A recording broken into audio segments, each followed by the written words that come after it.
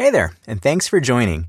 In today's episode, I'm going to answer the question, why is it there's a Wicked Bible? The Wicked Bible, also known as the Sinner's Bible, is the reprint of the King James Bible published in 1631 in London by the royal printers Barker and Lucas. This English translation of the Bible was made at the request of James I of England, and this Bible replaced the previous authorized version at the time, becoming the standard Bible for the Church of England.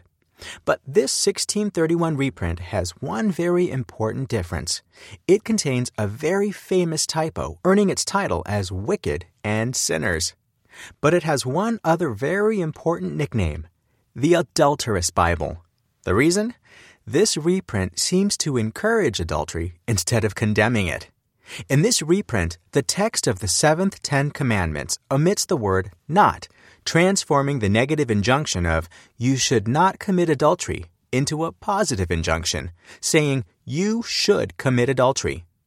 This mistake was so massive that it is often presented as the most glaring example of typographical errors found throughout the various editions of the Bible.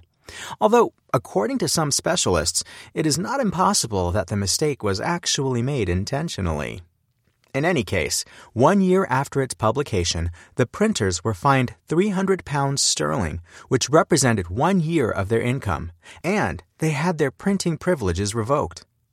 The Archbishop of Canterbury, the head of the Church of England, declared after the discovery of this error, and I quote, "There was a time when the greatest care was taken in printing, especially of Bibles, when the good typesetters and the best proofreaders were serious and educated men, and in all things among the best. But the paper today was of poor quality. The typesetters were teenagers, and the proofreaders were ignorant." End quote. The scandal was so extreme that the authorities ordered a recall and destruction of the copies sold.